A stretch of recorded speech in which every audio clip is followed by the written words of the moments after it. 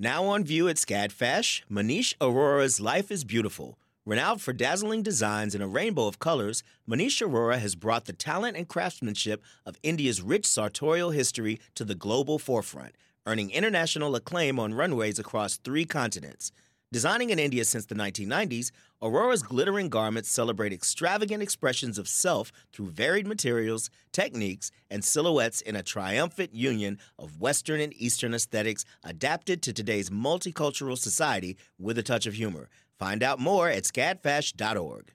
Support for WABE comes from 100 Miles, a nonprofit committed to preserving Georgia's 100-mile coast. Protecting this critical coastal ecosystem takes all of us. Watch the stories of the innovators and future leaders who help keep our coast flowing at OurGeorgiaCoast.org.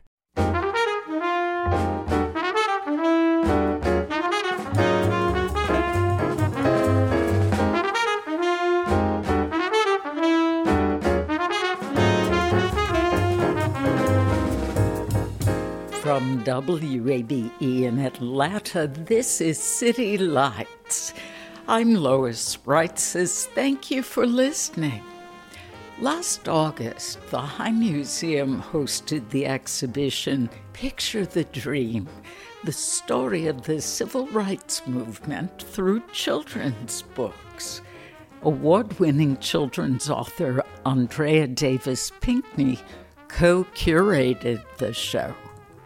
She spoke with me about the importance of approaching difficult topics such as prejudice and violence in less disturbing ways so that young children can learn about heroes of the movement. We'll listen back to Andrea Davis Pinkney later this hour. First, a new book about a civil rights icon for adult readers.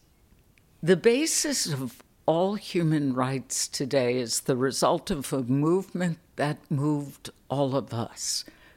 The lives and lifestyle of almost everyone in America today, regardless of color, was formed or decided by their action or reaction to the civil rights movement as led and declared by Martin Luther King Jr.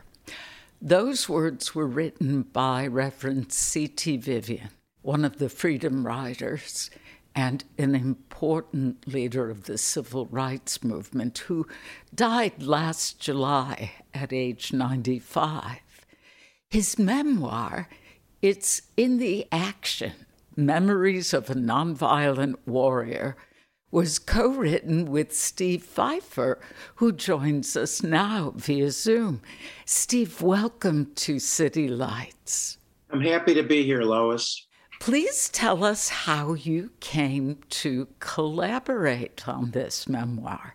Well, in around 2014, I was working on another civil rights-related book called Jimmy Lee and James. And that's a book about Jimmy Lee Jackson, a Black farmer from Marion, Alabama, and Reverend James Reeb, a white Unitarian minister who was working in Boston at the time, each of whom were killed within a couple of weeks of each other in February and March of 1965 as they were foot soldiers in the voting rights movement at the time. And as you know, Reverend Vivian was in Selma and Marion, Alabama during that period of time, working tirelessly to register people to vote and work for national voting rights legislation. And he was intimately involved, particularly with the life of Jimmy Lee Jackson. So I called him in Atlanta to interview him about what he remembered from that February of 1965, because he had actually spoken to a gathering at a church right before Jimmy Lee Jackson was shot to death by a white state trooper. And we hit it off over the telephone during this interview. He called me Doc. Now, I was so flattered because here was one of my civil rights heroes speaking so intimately to me. I later learned he called everyone Doc, so it wasn't quite as special as I thought. But we developed a really nice relationship over the telephone over a couple of interviews. And then I realized that here was this man who was 90 years old, who played such an important role in the civil rights movement and beyond. He was a real visionary. And he had never written a memoir. So I approached him about doing this, and he was busy, I was busy. So it took a couple of years before we actually started working on it, but that's how it all materialized. Though essential to the civil rights movement and a tireless activist, C.T.'s name is not as widely known as some of the other leaders of the movement. Would you give us some background on his early life and career? Sure. He was born in 1924 in Boonville, Missouri, a very small town. And at that time, he lived with his mother and his grandmother, both of whom felt very strongly about two things: education and the church. And from a very early age, at his grandmother's knee, he was taught to read and learn about, as they call them, Black men of mark, people that we might not know about, but who had made a real difference in African-American history. And he was also taken to the church in Boonville at that time, which he really loved. And that's where he developed both his love of education and the church. When he was about 5 or 6 years old, their house was burned down by a neighbor who was looking for his common-law wife, who was staying with the Vivians. And the family moved to Macomb, Illinois, which is in Western Illinois. And the reason they chose Macomb was because the schools were integrated there, although the Black population was small, and because there was a university there. And that was very important to them because they wanted CT to go to college. So he grew up in Macomb, and it was kind of a mixed childhood. He had a lot of wonderful white friends who wanted to include him in a lot of things, but they were often stymied by their parents. And the school itself, particularly as it got to high school, he would be told by a teacher, you won the role as the lead in the class play, but because you're Black, all you can do is paint sets. So he was exposed to institutional and social racism at that time, went to Western Illinois University in town, and again, excelled in many things, but wasn't allowed to be in certain clubs because of his skin color.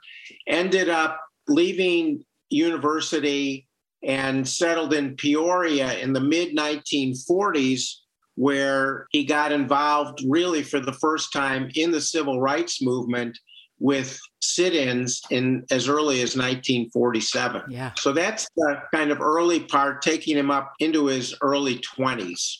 I smiled imagining a 94-year-old reminiscing with you about his third and fourth grade experiences.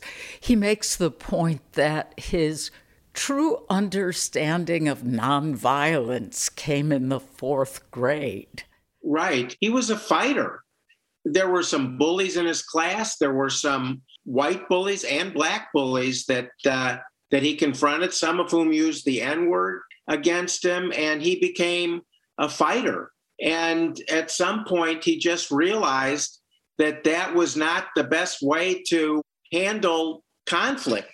And when he was just about the age you were talking about, Lois, he told his buddies, who also were kind of fighters, look, we're getting older, but this is not the way to solve our problems. And really from that point forward, it was action of a nonviolent manner rather than the confrontational using your fists that he expressed himself with the rest of his life. And at 94, he vividly remembered what happened in 3rd and 4th grade, as he told you.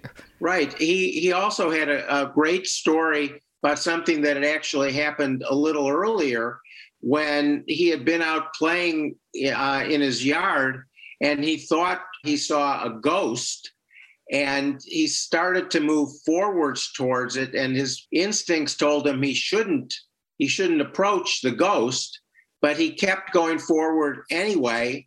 And when he got to what he thought was the ghost, it turned out to just be some laundry, some sheets that his mother had hung out on the laundry line. But it was a lesson, he said, that taught him that you don't run away from something that scares you. You confront it. And he said that actually served him throughout his life and was something he actually remembered when he had what is an iconic confrontation in the history of the civil rights movement with Sheriff Jim Clark in 1965 on the courthouse steps in Selma. Yes. You write, he could tell a story or tell off a racist antagonist with equal poetry. And Andy Young said he could turn a phrase like he could turn a cheek. Would you talk about the importance of books, of poetry in Vivian's life?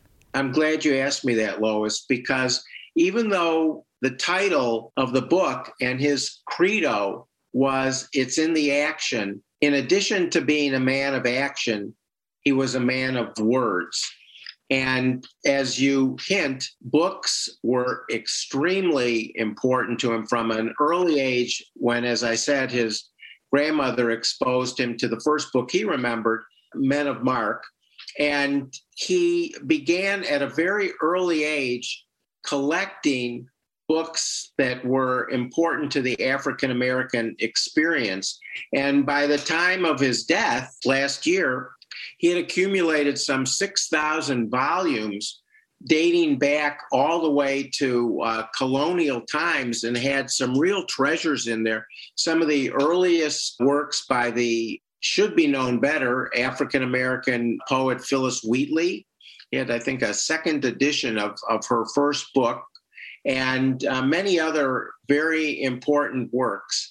He also was, as you suggest, a great lover of poetry, Claude McKay, Langston Hughes, and he was very able to quote their poetry. And that love of literature, that love of words, that love of poetry, I think translated into his own ability to move people with his own words. And as I'm sure you know, Dr. King called him the greatest preacher who ever lived. Author Steve Pfeiffer, speaking about the new memoir of C.T. Vivian. It's in the action, Memories of a Nonviolent Warrior. We'll be back with more of that conversation after a short break. You're listening to WABE Atlanta. The field of mental health counseling is growing rapidly, and Richmont Graduate University can equip you with everything you need as a licensed professional counselor while integrating your faith into your clinical practice. Programs are offered in Atlanta, Chattanooga, and online. Apply today at richmont.edu. That's RICHMONT.edu. You love free, and at Ameris Bank, so do we. That's why we're proud to offer worry-free, hassle-free Ameris Bank free checking. Manage your money your way with convenient access to digital, mobile, and telephone banking, all with no monthly service fee or minimum balance requirements. At Ameris Bank, we're with you. For more information or to open an account, visit our local bankers in person or online at amerisbank.com/free checking. Other fees such as overdraft fees may apply. Ameris Bank, member FDIC, equal housing lender. This is City Lights on WABE. I'm Lois Reitzes. Thank you for listening. I've been speaking with the author Steve Pfeiffer about the new memoir of civil rights activist, the Reverend C.T. Vivian. Pfeiffer helped the then 94-year-old Vivian write the book called It's in the action. Memories of a nonviolent warrior. I asked what made C.T. Vivian such an extraordinary man of faith. He was, as I say, exposed to the church at a very early age and felt perhaps the greatest sense of community there that he felt anywhere, particularly in times when outside of the kind of safety of the Black church, you were exposed to the kind of racism we talked earlier about in school and in the community at large. There was a safety in the church. He loved the ceremony. The early church he was in, singing was so important, and he talked about the role of song always. And I think that he came to believe that the Black church was really the launching pad for movement in general, and that if there hadn't been a separate Black church from the white church, which was for reasons of segregation primarily during the period of his formative years, that there wouldn't have been the ability for this community to come together, marshal its strength and energy to launch a movement. You mentioned his early work in Peoria, Illinois, that eventually led to civil rights activism in Nashville. How did the teachings of Gandhi inform C.T.'s workshops on nonviolent resistance? Lois, I like to say that Nashville in 1960 was, if anyone wants to do the post-Hamilton musical, they should do Nashville 1960. There's a line in Hamilton early on where Alexander Hamilton marvels that all these amazing people are all in one spot in New York: Washington, Jefferson, Madison, Hamilton, Burr, etc. Nashville 1960 was exactly the same thing, but it was the civil rights movement, a group of great thinkers and, I would argue, revolutionaries. C.T. Vivian, Diane Nash, James Bevel, Marion Barry, John Lewis, Bernard Lafayette, and others. And they took workshops from James Lawson, who had been in India and had studied the teaching of Gandhi.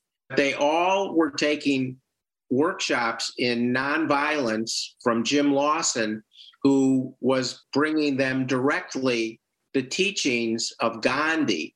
And so there'd be these folks that were at these workshops that were learning how to put nonviolent direct action into practice. And they had these exercises in the workshops where they actually would be confronted with violence directed at them, and they had to kind of learn how not to react as most of us would react to someone physically abusing them by, using the phrase we used a little earlier, turning the other cheek. So they actually had exercises in these workshops where someone would put a burning cigarette on their clothing and they had to learn to react in a nonviolent way, or push them around, or learn how to protect themselves if they were on the ground. And so in addition to this kind of physical training that they were going through, almost behavioral training, you might say, they were also learning the importance of the philosophy of nonviolent direct action. And what strikes me in so many of the situations that Dr. Vivian spoke about and Diane Nash has spoken about is that even when confronted with evil and abuse, and it seems like maybe you should turn back, you don't. It's almost like CT's experience of going towards those sheets on the laundry line early on, but you cannot back down. When Jim Clark pushes you down the stairs, you have to get up and go and confront that evil. When the Freedom Riders are beaten they may turn around for a day, but then they get back on the buses and move forward. And that all stemmed from the training in those early workshops in Nashville led by Jim Lawson. I love that part of the book where Lin-Manuel Miranda's song from Hamilton is invoked. Did Reverend Vivian bring that up? No, that's collaborator's license. Okay. C.T. Vivian makes the point that movements need more than justifiable anger. There needs to be strategy and a goal. How did this understanding of being methodical and organized help advance his goals? That's a really strong point that you bring up, Lois, because I think in looking at the contemporary situation as we were working on the book, he was very supportive of the movements that were Black Lives Matter and other movements that were going on at the time. He felt that one of the weaknesses, though, of those movements was that there wasn't a kind of centralized strategy. He was so respectful, so taken with the leadership of Dr. King that I think he really wished that contemporary movements had strong centralized leadership and strategic thinking as opposed to being a little diffused. Now, even in the couple of years since we had those discussions, an argument can be made that, people like Stacey Abrams and others who have emerged, and that in the various pods of activism right now, there is strategy and leadership moving things forward despite the difficulties. But he felt that organization was necessary to keep your eyes on the prize, and that diverting from the ultimate goal would only weaken the effort. The titles of each chapter are powerful. Chapter 6, We're Willing to Be Beaten. Would you discuss C.T. Vivian's encounter with Sheriff Clark and the horror that was Selma, Montgomery, and Birmingham? Well, the encounter with Jim Clark, the beefy sheriff of Dallas County, took place on February 15th, 1965. And I would urge all your listeners to go to YouTube and just type in keyword C.T. Vivian, Jim Clark, and they can watch the encounter that you refer to, Lois. The people of Selma and that area, Marion, Alabama, which I think is sometimes a forgotten little town, but was very important at the exact same time in launching this voting rights effort. They, for a few years, had been trying to launch voter registration because they saw how important the vote was for Blacks to get anywhere. And they hadn't been getting too far, so they asked Dr. King to come to Selma and make things happen. And the first thing he did was send Dr. Vivian there to scope things out to see if that was a realistic venue for launching a Voting Rights Act effort. And we're talking late 1964, so it's after the passage of the Civil Rights Act of 1964, at a time when President Johnson, as supportive as he was in many ways of the civil rights movement, did not want to spend any more capital of his own on voting rights in the immediate future. So they knew this was going to be an uphill battle, but they decided that Selma would be a good place to launch it after Dr. Vivian went there to scope things out, in part because often having an antagonist like a Bull Connor or a Jim Clark, where confrontation inevitably happened, and that confrontation fortuitously or by design was filmed and broadcast to legislators in Washington, D.C., could have a great impact on their decision-making as to whether or not to go forward. In Selma, they had a group of people who wanted to register to vote, and they had the perfect antagonist that they could confront, who really could be portrayed to most people as the face of evil. So over the course of the first 6 weeks or so in 1965, C.T. and Hosea Williams and others were leading efforts to register to vote, and they were in general being turned away at the courthouse. And on February 15th, C.T. led a group of about 100 people attempting to register to vote, peaceful. If you look at the photos, they're just like you see photos of John Lewis and C.T. They're always wearing sport coats or suits with ties. It's very formal, very dignified. And they marched peacefully to the courthouse. C.T. went up. Jim Clark and some of his deputies are standing, blocking the courthouse doors. And C.T. speaks peacefully to Sheriff Clark about wanting to register to vote, to exercise their constitutional rights. And there are cameras around, and Clark, not wanting this confrontation to be caught on camera, tells C.T. to back off. And when C.T. doesn't, Clark pushes him down the stairs. Clark ended up breaking a finger by hitting him so hard.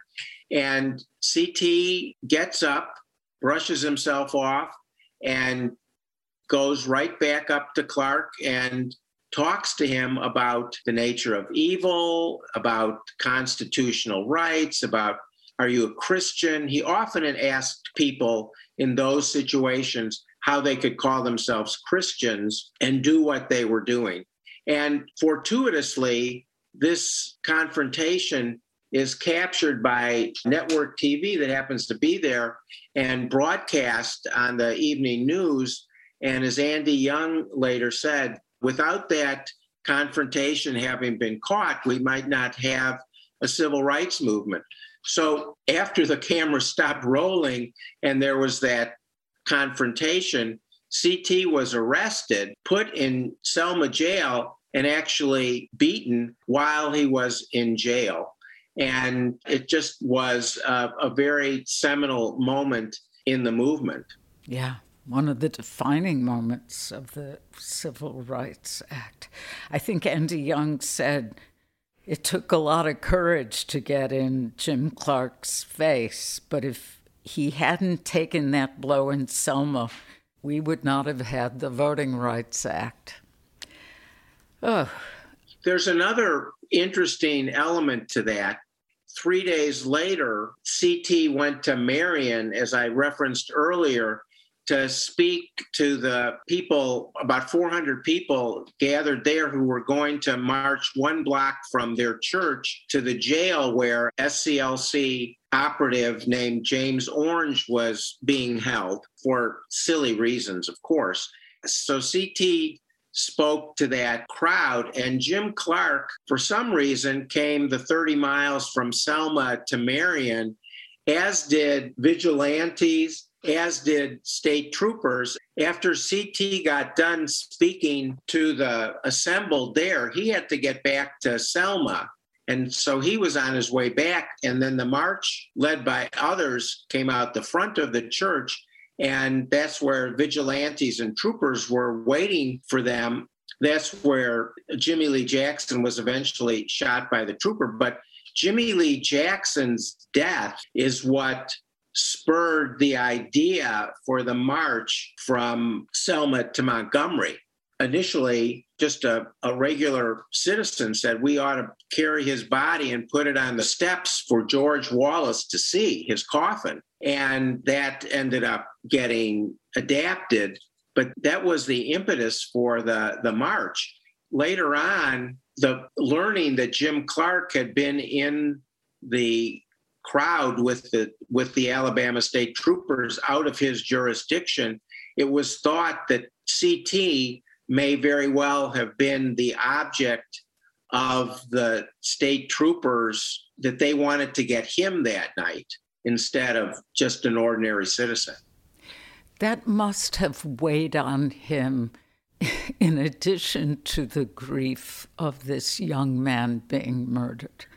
Right. What amazes me, Lois, is the risks that these men and women took and were willing to take for the cause, and then seeing certain of their comrades, drop to the wayside, whether it's a black farmer like Jimmie Lee Jackson or a white minister like James Reeb, who came down for what's called Turnaround Tuesday after Bloody Sunday, when Dr. King asked clergy from the North to come down. Reverend Reeb was beaten to death by 3 white supremacists who had Klan ties. But one thing that CT stressed, and I think is sometimes overlooked, is the role of the spouses in being so supportive of their, in those times, mostly their husbands, letting them go off to risk their lives. CT had 5 or 6 children at the time, and he would always, he considered his wife, Octavia, they were married for 58 years until her death, his partner in this. She had been a civil rights activist before he actually was a civil rights activist. And every time he said, I'm thinking about going on the freedom rides, is that okay? She always said, you go, I'll stay, I take care of the family. And it's an overlooked role. It wasn't overlooked by him, but underappreciated, the role that the wives those days played in enabling their husbands to go out and do the business of the movement. And in fact, it was Reverend Vivian's wife who wrote a biography, I believe the first biography of Coretta Scott King. Yes, they were very close. It's important in discussing his legacy to mention Vision. Would you talk about that program? I'm really glad you brought that up, because for some people, the civil rights movement in their minds ends with the successful passage of the Voting Rights Act in 1965. But there was still much to be done. And one of the things that Dr. Vivian realized was that a lot of young people, high school age and college age, had taken time away from school to participate in the movement, and that they were going to have to go back to school, or that others were going to want to go on to higher education, and that they needed training, education, tutoring to be able to succeed in the world of higher education. He created Vision in Alabama. It's a little parallel to Freedom Summer of 1964, but he recruited tutors from colleges in both the North and the South to come and work with high school students and some college students to better prepare them to either go back to school or to move on to higher education. And this morphed eventually into Upward Bound, which is an incredibly successful tale of offering educational opportunities to African Americans, and such people as Oprah Winfrey, basketball player Patrick Ewing, Angela Bassett, the actress, and others all went through this program, which began as Vision with 700 students in Alabama for a few years by CT. And this was not the only, excuse the pun, but visionary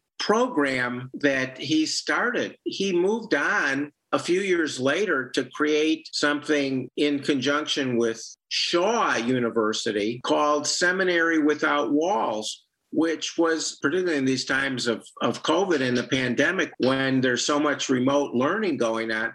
This was remote learning 50 years ago, where people did not come to the campus to learn to be seminarians, they took their courses off campus in their homes and only came to the university to take tests. So this was a man who was really a true forward thinker in every aspect of his life.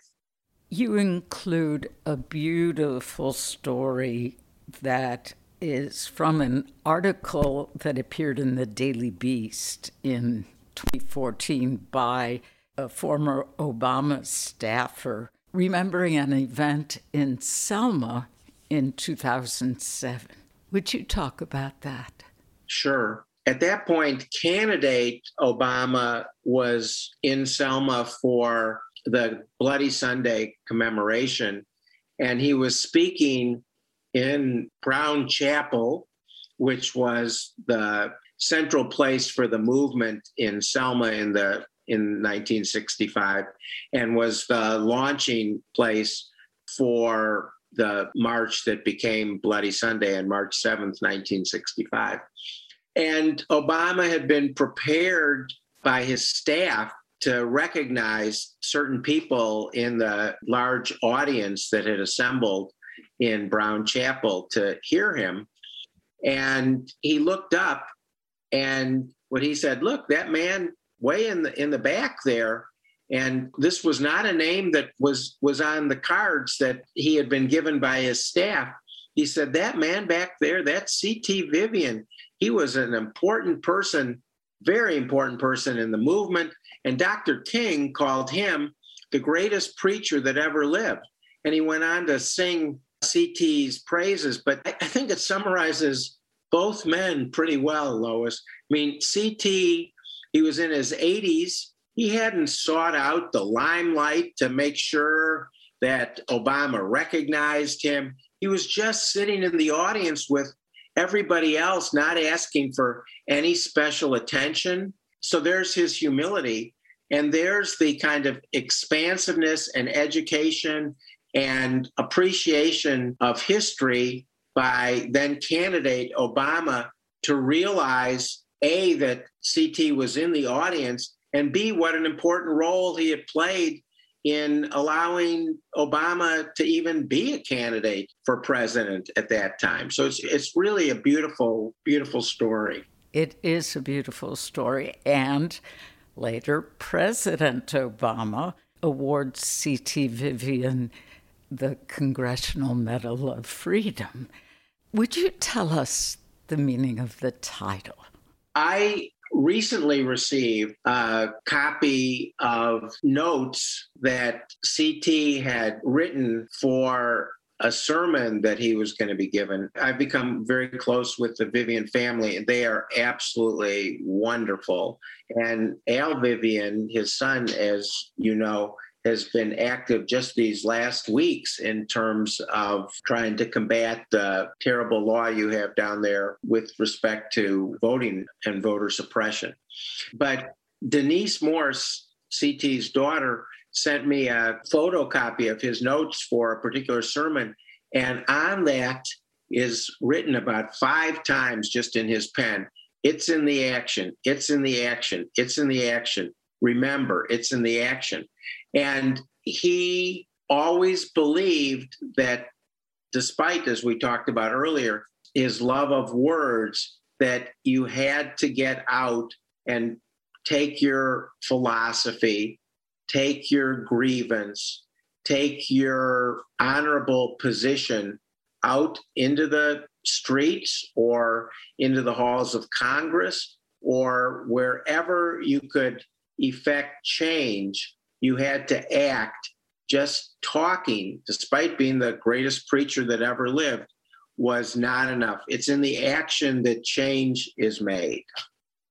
I had found a quote where he said, "We were happy to be miserable." We made the white community miserable during the movement, and we were miserable too. But the difference was that we were happy to be miserable. And I thought that was just wonderful. When we talked about the title, and this was after his passing, his family felt very strongly that it's in the action summarized him and really was a credo they always heard him say. And I'm very glad that this has become the title of the book. But I do love the idea of saying that it's a little like John Lewis saying making good trouble. Mm-hmm. It's like, yeah, we made everybody miserable. We were miserable, but at least we were happy to be miserable. Steve Pfeiffer, thank you for talking about It's in the Action, the memoir you co-wrote with C.T. Vivian, Memories of a Nonviolent Warrior. Thanks so much, Lois. Author Steve Pfeiffer, he co-wrote the new memoir of C.T. Vivian. The book is called It's in the Action, Memories of a Nonviolent Warrior. C.T. Vivian passed away last July at the age of 95. Icons of the civil rights movement told through children's books. Up next on WABE Atlanta. This is City Lights on WABE. I'm Lois Reitzes. Thank you for listening. Coretta Scott King, award-winning author Andrea Davis Pinkney, has written numerous books about African Americans for children and young adults, including award-winning picture books illustrated by her husband, Brian Pinkney. Last August, I spoke with Andrea Pinkney, co-curator for the High Museum's exhibit Picture the Dream, the story of the civil rights movement through children's books. The children's picture book is perhaps the best vehicle for sparking conversations with parents, young people about complicated issues. And as the world unfolds, as we see young people becoming activists themselves, as we look at history as it relates to civil rights, we came together and we thought, what a remarkable way to present these topics to children and families in a museum setting. It's the first exhibition of its kind. There has never been a show that features the work of children's book illustrators illuminating specifically the history and path of civil rights. And it seems just like the right time and the right moment and the perfect vehicle. Andrea, what is it about children's books that allow the reader to comprehend difficult topics in a less disturbing way? Well, Lois, think about the children's books that perhaps you grew up with, or I grew up with, or we all grew up with. I have fond memories of my own parents reading to me and talking about what we were reading. The beauty of a picture book is just that, the pictures.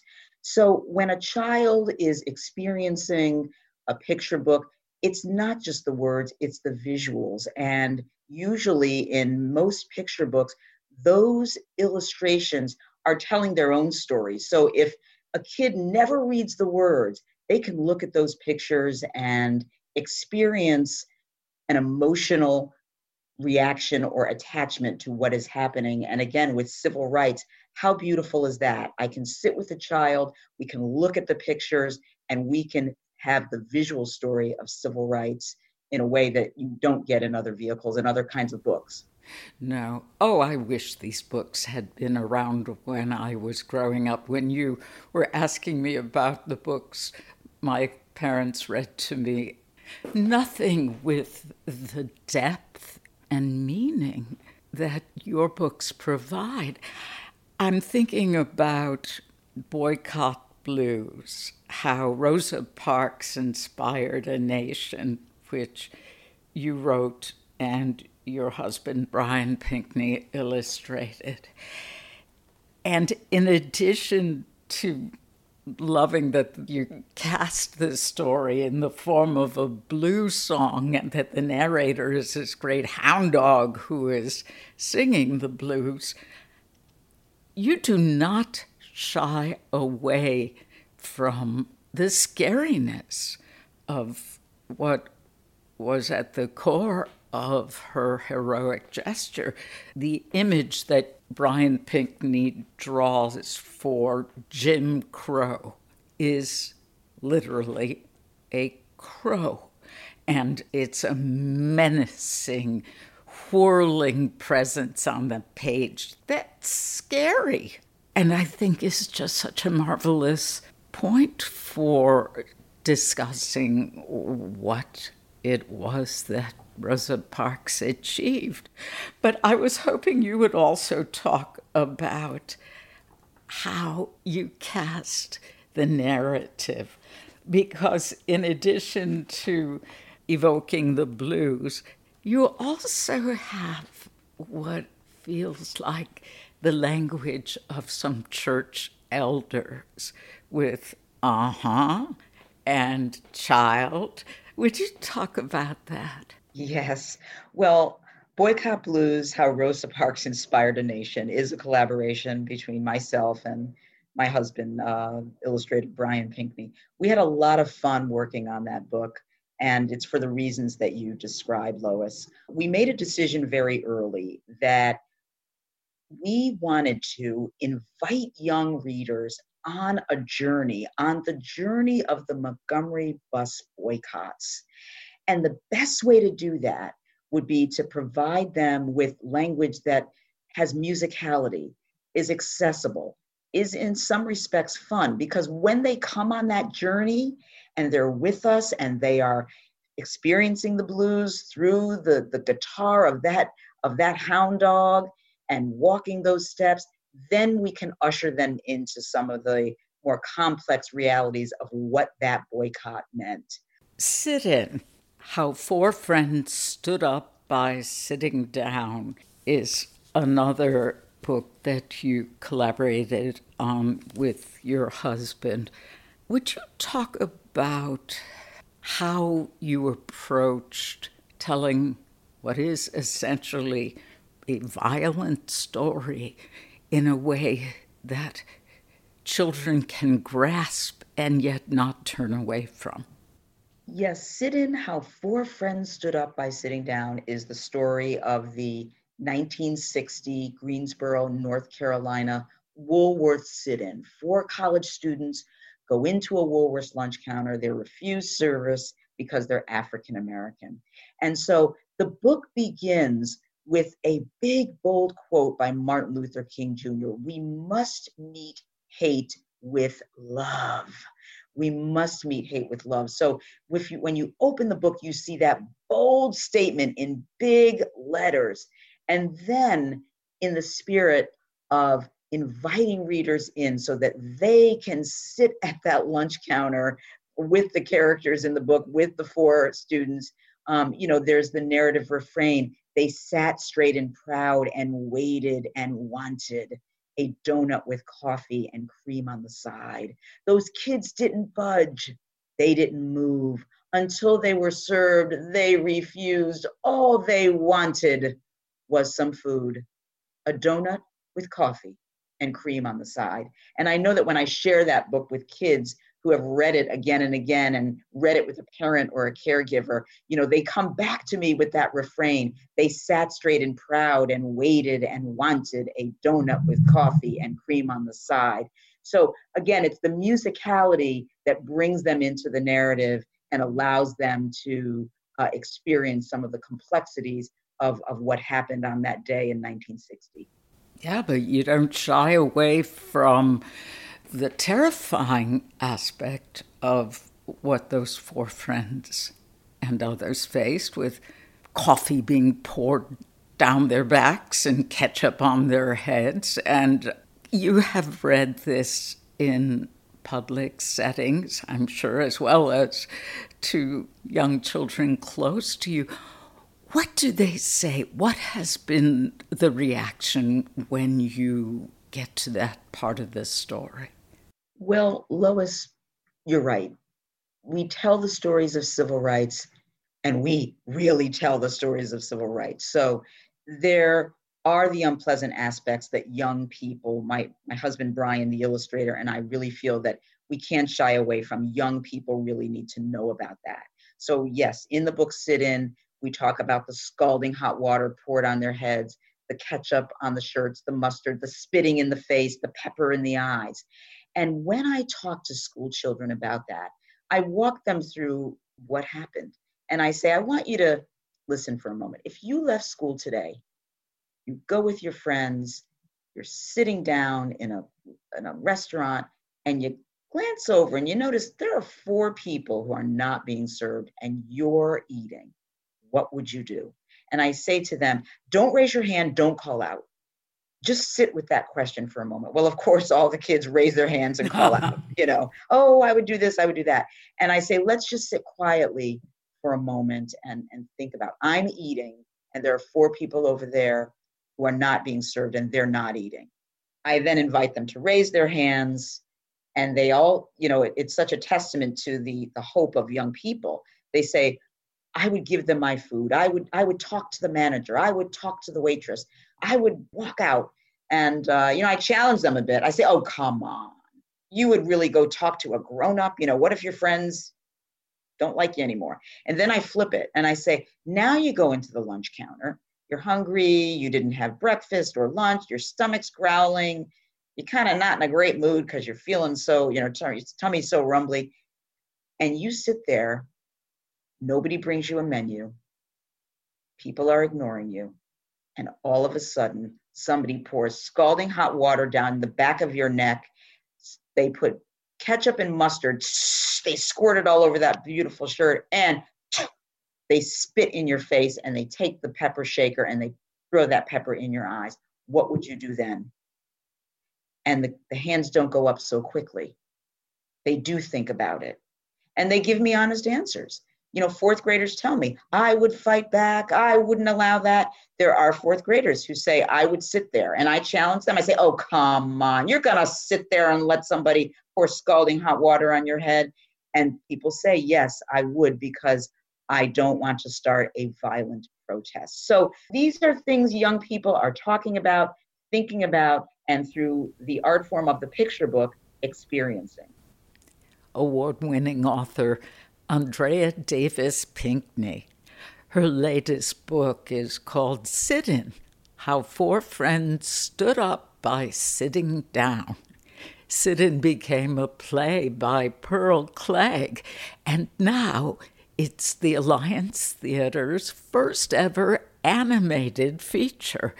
Sit-In is available for streaming on Alliance Theater Anywhere. Speaking of Pearl Clegg, last week Mayor Keisha Lance Bottoms named Pearl Clegg Atlanta's first poet laureate. Congratulations. How lucky we are to have such a literary ambassador for our city. You've been listening to City Lights, our daily exploration of Atlanta arts and culture. Catch an encore broadcast tonight at 9, tomorrow at 11 a.m. Writer and filmmaker Jack Jewers will tell us about how he reimagined 5 of the world's oldest poems for the 21st century. Summer Evans is City Lights' producer. Our engineer is Shelley Canavy, and I'm your host, Lois Reitzes. I'd love it if you'd follow me on Twitter at LOISREITZES. You can also follow us on Facebook at WABE City Lights. You can find archived interviews and shows on our website, wabe.org/citylights. Thank you for listening to member-supported 90.1 WABE, Atlanta's Choice for NPR.